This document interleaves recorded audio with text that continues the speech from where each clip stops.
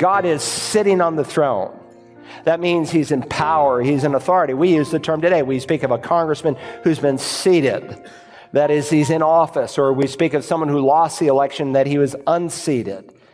And so God is seated on the throne, and that is going to be emphasized and underscored all the way through the Revelation, that God knows what he is about, and he is in absolute control.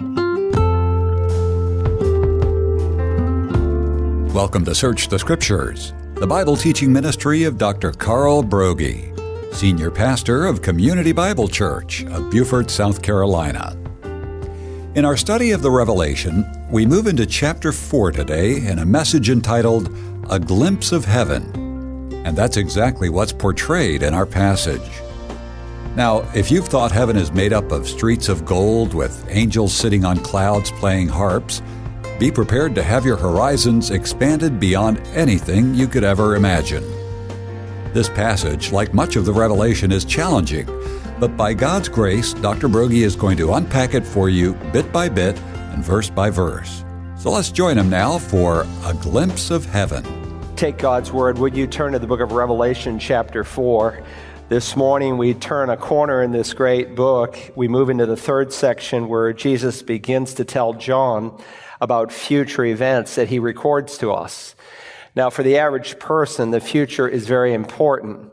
You turn on the television and there's a good chance you're going to hear someone making some kind of prediction about the future. It might be some scientist who is forecasting some new technology coming down the pike. It might be some pundit who will pontificate on the next election, or maybe some ambassador who is dealing with world peace and what he believes the outcome will be. And I suppose the one we hear most accurately every day is the weather forecast, right? Well, the future is big business. In fact, Americans this year will spend in the billions of dollars through the occult of the new age to learn something about their future. Yet the Bible is clear that only God truly knows the future. And of course, we should be interested in the future. And most Christians are. Whenever a pastor preaches on Revelation, attendance begins to shoot up. We should know something about the future because the future should dictate how we live now. So this morning, we're going to deal with some challenging scripture. It's not an easy passage. And if I were preaching the highlights of the Bible, I would skip this. I would skip Revelation 4 and just maybe deal with a couple verses in it.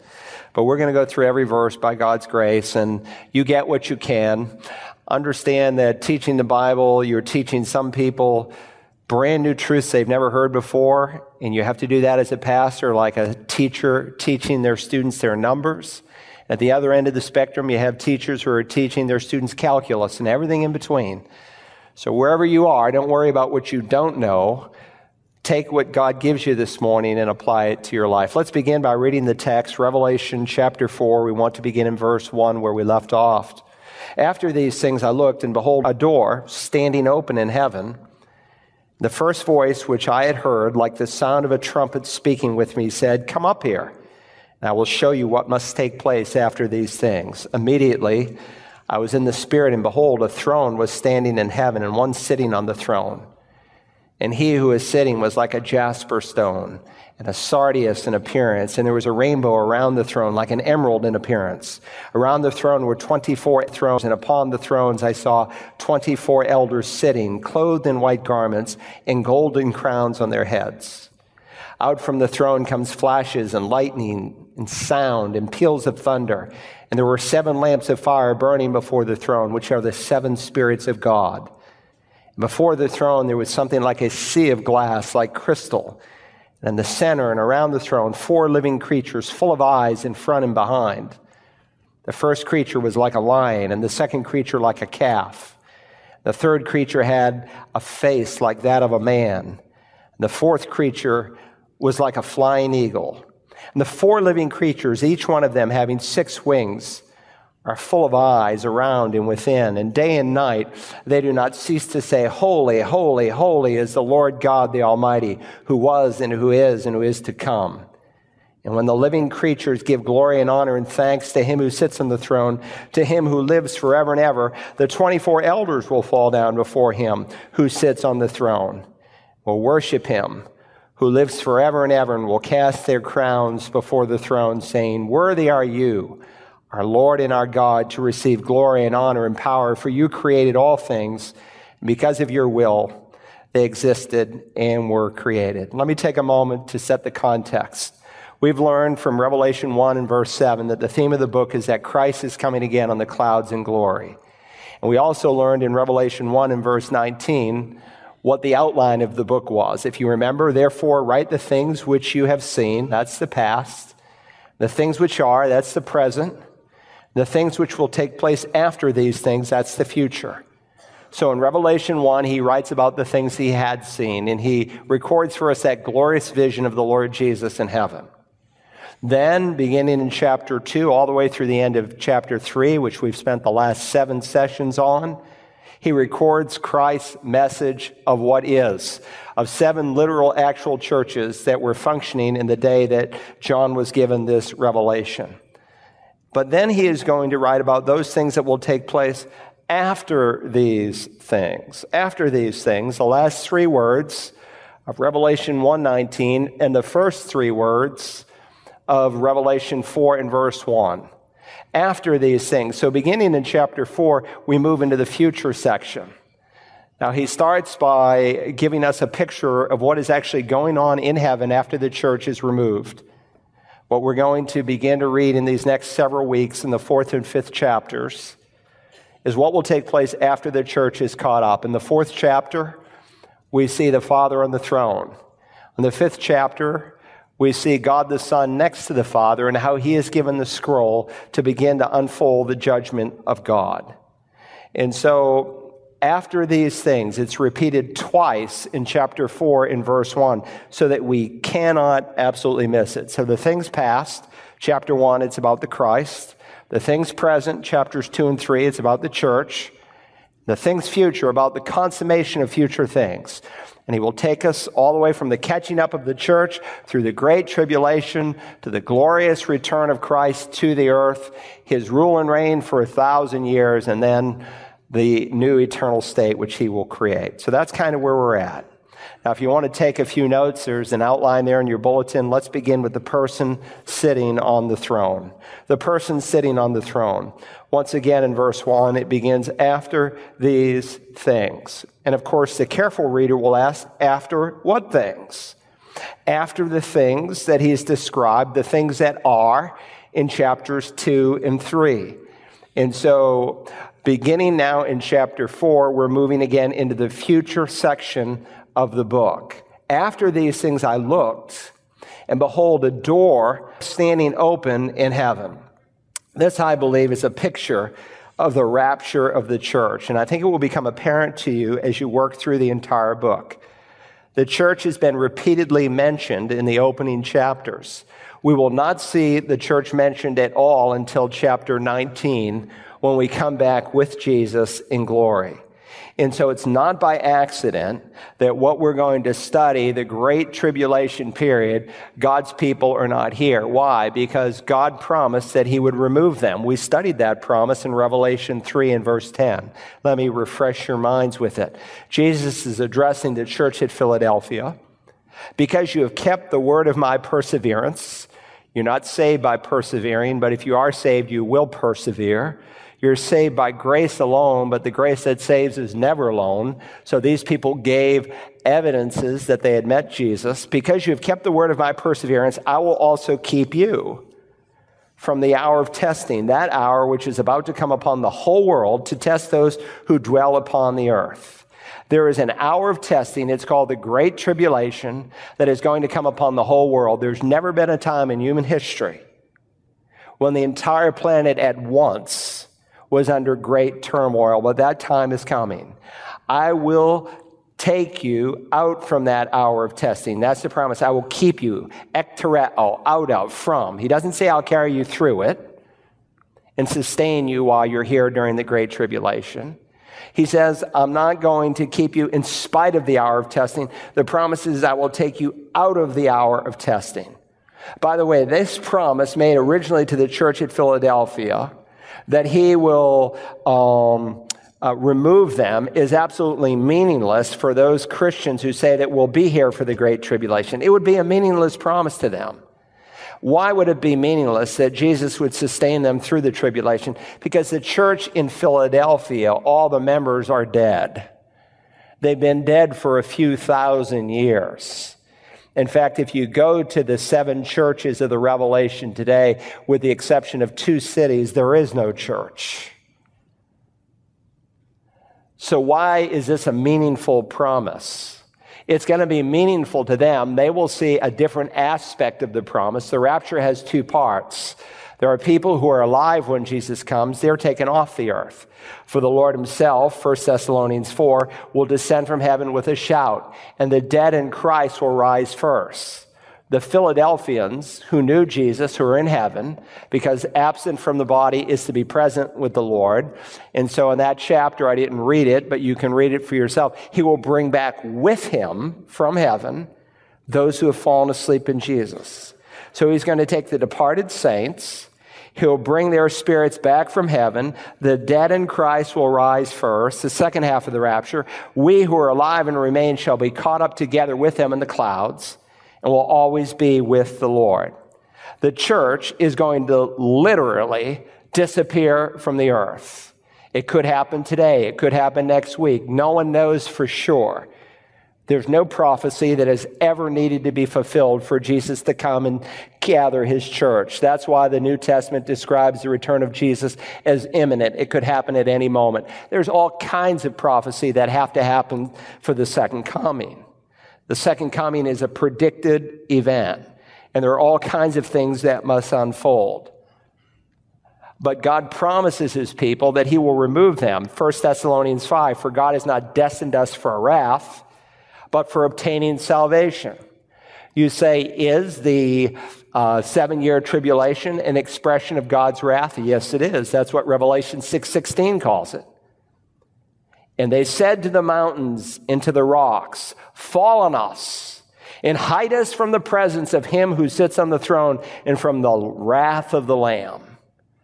The 7-year tribulation is an expression of God's wrath that will turn into his eternal wrath. 1 Thessalonians 1 and verse 10 says that we are not waiting for wrath, but we are to wait for his Son from heaven, whom he raised from the dead, that is Jesus, who rescues us from the wrath to come. So this is a promise he made to the church at Philadelphia who had the marks of genuine conversion. I will take you out of the hour of testing that will come upon the whole earth. You say, that's a great promise for them. What does it mean to me? Well, it's a promise that he makes not just to them, but he makes to all the churches. It's a promise that he applies to every born-again Christian. This is not what he says to the church, but what he says to the churches. Now, this is a frightful day that is coming. Let me read the words of Jesus when he describes these 7 years that we're going to study in detail. For there will be a great tribulation, such as has not occurred since the beginning of the world until now, nor ever will, unless those days had been cut short. No life would have been saved, but for the sake of the elect, those days will be cut short. So because the church at Philadelphia had persevered and showed the marks of conversion, I'll keep you out of that hour of testing. And he who has an ear, let him hear what he says, not to the church, but to the churches. This applies to every church, to every congregation, whether it's the church in Philadelphia or the church in Beaufort, South Carolina this morning. Now, some have tried to say that we will be here during the tribulation, and we will see that that is an impossible position to hold if you just plainly interpret the revelation. Some will say, well, the promise that God made to Philadelphia is he will keep them somehow he will deliver them from God's wrath during the tribulation. That's the promise that he made, that since they were such deeply committed Christians, while they're here for the tribulation, they just won't feel it. Listen, all you have to do is read Revelation and you discover a great multitude of people who have their heads cut off, who are executed. Tribulation saints are not promised deliverance. Only the church is promised to be delivered from the wrath to come. Now again, after these things I looked, and behold, a door standing open in heaven. By the time we're done, I think you will see clearly that this open door is in reference to the church that has been raptured. Now, the word rapture is not found in the Bible, and some would say, oh, it's not in the Bible. Well, neither is the word Trinity. Actually, the word rapture is in the Bible. It's in the Latin Bible. The Latin Bible was the only translation used by the body of Christ for virtually 1,000 years. And the words caught up are the words rapto, and so we have adopted the word rapture. We're going to be caught up to meet the Lord in the air. Some have taught that we'll be here for the tribulation so that the church can be purified and prepared for heaven. That's good Roman Catholic theology, but it's not a good biblical theology. In the 7th century, Pope Gregory invented the doctrine of purgatory. He also adopted for himself the doctrine of papal infallibility, that whenever the Pope speaks ex cathedra, he speaks with absolute authority. And of course, because Catholics do not believe that we're saved by grace alone through faith alone, that if you don't live a good enough life now, that when you die, and the only exception to this in Catholic theology are the saints. In the New Testament, every Christian is a saint. The newest Christian, the oldest Christian, the most consistent, the most inconsistent. Every Christian in the New Testament is called a saint. But in Roman theology, only those who have lived a certain life and have done certain things are deemed saints. So most of us wouldn't fall into that category. And so they teach that when you die, you go to purgatory. And once you've suffered enough in purgatory, per Mary's dictate, you are released from purgatory and brought into heaven. Now, the Bible is very clear. To be absent from the body is to be present with the Lord. 1 second after you die, if you know Jesus, you are in his presence. And so it's a picture that God gives all the way through Scripture. For instance, just before God poured out his wrath in the great flood, he put Noah and his family safely in the ark. Just before God rained fire and brimstone down on heaven, he removed Lot and his 2 believing daughters. And just before God destroyed Jericho, he took Rahab and her family out of that city of Jericho. And just before God pours wrath upon the world, he will open a door and let the church in. Now, the person on the throne, of course, as we will see, is God the Father. Jesus, as we'll see beginning next time, and we'll be in chapter 5 for a few weeks, is standing at the right hand of the throne. But there are 3 aspects of the Father's character that are underscored. First, that the Father is great in his government, that he's great in his government. We get that from verse 2. Immediately, I was in the Spirit. Behold, a throne was standing in heaven, and one sitting on the throne. So here's John being given a vision of heaven, and the center is this throne. And of course, the throne is a major theme and subject in the Revelation. It appears some 40 times throughout the book, 12 times in this chapter alone. And by the way, one of the truths that we're struck with in this chapter is that heaven is not a figment of someone's imagination. It's a very real place. When we come to the end of the book, we're going to learn that the place people go today, it's called by many names, paradise, the Father's throne, so forth. The Father's house, heaven. That place is going to literally, the New Jerusalem, heaven, is going to literally come down and become the capital city of a brand new planet. The current earth that we live on, God is going to burn with fire. But God's going to take the capital city, heaven, and bring it down. It's a very real place. There's real people, there's real streets, there's real travel, there's real gates. Jesus said, I go and prepare a place for you. And if I go and prepare a place for you, I'll come again and receive you to myself, that where I am, you may be also. He's talking about a real place. And the average person knows very little about heaven. They think of it as a place with wispy clouds, and we're playing harps. And for all of eternity, we're trying to figure out what we're going to do in our boredom. Nothing could be further from the truth. By the time we're done, I hope you will have a clear conceptual picture of what heaven is really like. And so I say that this first is a picture of the Father and his government, because the throne is a symbol throughout the Bible of the rule and reign and authority and government of God. Now remember, we learned in the opening verse that the revelation was communicated, and we saw on the margin signified. The word signified, the first 4 letters were sign, S-I-G-N. The revelation is signified. So there are many symbols that God uses all the way through the revelation. And in Scripture, you find what's called Christophanies. That's when Christ appears before the incarnation in the Old Testament. But there's also some theophanies. Theos, God. A theophany is an appearance of God. For instance, in Genesis 18, God appears to Abraham. And so this isn't a theophany of sorts. Obviously, God is spirit, so he doesn't need a throne to sit on. But God will often wrap himself in human characteristics so that we can get a handle of what he's like. When the Bible says the arm of the Lord is not short, he doesn't have a literal arm. When it says the eyes of the Lord move to and fro throughout the earth, God the Father doesn't have literal eyes. Those are anthropomorphisms. Those are human characteristics ascribed to God so that we can better understand what he is like. But thrones in the Bible symbolize authority. And what's communicated here is that God's government, God's rule, God's sovereignty is at work during this time.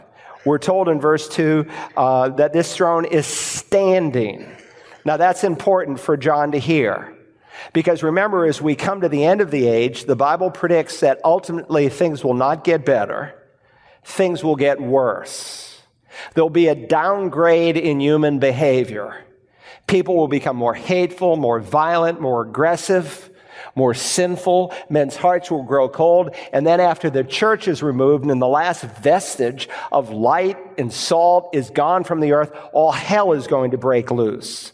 And so John will need to remember that as he receives these truths, that there's a throne that is standing, that God is in charge, that while sin appears to be winning, God in the end will overrule. History, we used to say, is his story, and indeed it is. And so the events that will unfold are given from the vantage point of heaven, that the events on earth are not capturing God by surprise. That there's never an emergency meeting of the Holy Trinity. That God is not wringing his hands up in heaven and saying, do you see that? You see what they're doing down there? Man, I didn't know that was going to happen. He is in absolute control and he knows what is happening. And verse 1 says these events, note, must take place and they will take place because God has planned the future. Now there's a new theology that has come into evangelicalism. It's called open theism. And unfortunately, what was once a great evangelical press, InterVarsity Press, can no longer be trusted. And so sometimes they put out books on open theism. Open theism that is being taught in a lot of American evangelical churches says that God doesn't know everything. It basically says that while God doesn't know how things will turn out, he knows all the potential options, but it's all dependent on us. Listen, God is in control. And if God doesn't know everything, you've got a lot to fear. We're in big trouble. Some people are teaching today that man is dictating what is going to happen in the future. Look, if man is dictating what is going to happen in the future, it is a colossal failure from his past. If Adam and Eve couldn't pull it off in a perfect environment, I can tell you right now, fallen man won't make it happen. But God is sitting on the throne. That means he's in power, he's in authority. We use the term today. We speak of a congressman who's been seated. That is, he's in office. Or we speak of someone who lost the election, that he was unseated. And so God is seated on the throne, and that is going to be emphasized and underscored all the way through the Revelation, that God knows what he is about, and he is in absolute control. So the Father is great in his government, but also the Father is great in his glory. The first half of verse 3 we read, and he was sitting, and he who was sitting was like a jasper stone and a sardius in appearance. So John sees the Father seated on the throne, but his figure is somewhat lost in this display of dazzling light. It's a description of God in one sense without really being a description. Notice, no form is given because no form can be given. The Bible says that God dwells in unapproachable light. No man can see God and live, the Scripture says. We can see his glory. And had not the Lord Jesus tabernacled among us, and he became flesh, the Bible says, and dwelt, the word dwelt is tabernacled. God tabernacled among us, literally it says. Had the Lord Jesus not taken on our humanity, you could not have looked upon him before the incarnation and lived. And so the Father was sitting, And his appearance is like the jasper stone and also a sardius in appearance. So John is using this vivid, descriptive similes. It's like, or it's the appearance of, in order to describe the Father. Now, the jasper stone is not some opaque stone. We know that from Revelation chapter 21:11. It's a clear stone. It's probably, who knows, maybe a diamond. The Bible says in that chapter, it is crystal clear. So it speaks of radiance and brilliance and translucence. And in many ways, it's a reflection of God's holiness. But not only does he speak of the jasper stone, around the throne, there's another stone, a sardius in appearance. The sardius is ruby red. Why would God have a ruby red sardius type of light around the throne? Because of the blood of Christ. You say, I get that for Jesus. How do I get that for the Father? The Bible says in Romans 5 and verse 8, but God demonstrates his own love towards us, and that while we're yet sinners, Christ died for us. Listen, we don't worship three gods, we worship one God. And the members of the Godhead are inseparable. You say, how could the cross be a demonstration of the Father's love? For God so loved the world, he gave his only Son. How is that an expression of God's love? If he loved us so much, why didn't he come down and die? Because the members of the Godhead are so inseparable that for Jesus to die, for him to give of himself, it's a demonstration of the Father's love. To see me, Jesus said, is indeed to see the Father. And so we will dig deeper concerning these stones, and I'll save it for later when we come to the end of the book. But I just want to briefly mention them. We could also mention that the high priest wore a tablet with 12 stones on that tablet. And the first stone was the jasper stone, and the second and the last stone was the sardius. And it was a reminder to Israel that God had the people of Israel on his heart. So God's great in his government. He's great in his glory. Third, the Father is great in his grace. He's great in his grace. Tomorrow, we'll see the immensity of God's grace as we continue this message entitled, A Glimpse of Heaven. We hope you're learning much from our study in the Revelation. We know that this book of the Bible can be particularly challenging, and so we invite you to listen again to this or any of the messages in this series. It's easy to do. Simply download and use the Search the Scriptures app from the iTunes or Google Play Store. Or visit our recently redesigned website at searchthescriptures.org. If you prefer, you can order a CD or DVD by calling us at 877-787-7478. Simply ask for program REV11. However you listen, would you also consider supporting this teaching ministry with a one-time or a recurring gift? Your financial support allows us to introduce men and women, both young and old, to Jesus Christ and to grow believers in their relationship with him. Thank you. Tomorrow, part 2 of A Glimpse of Heaven. Join us then as we search the Scriptures.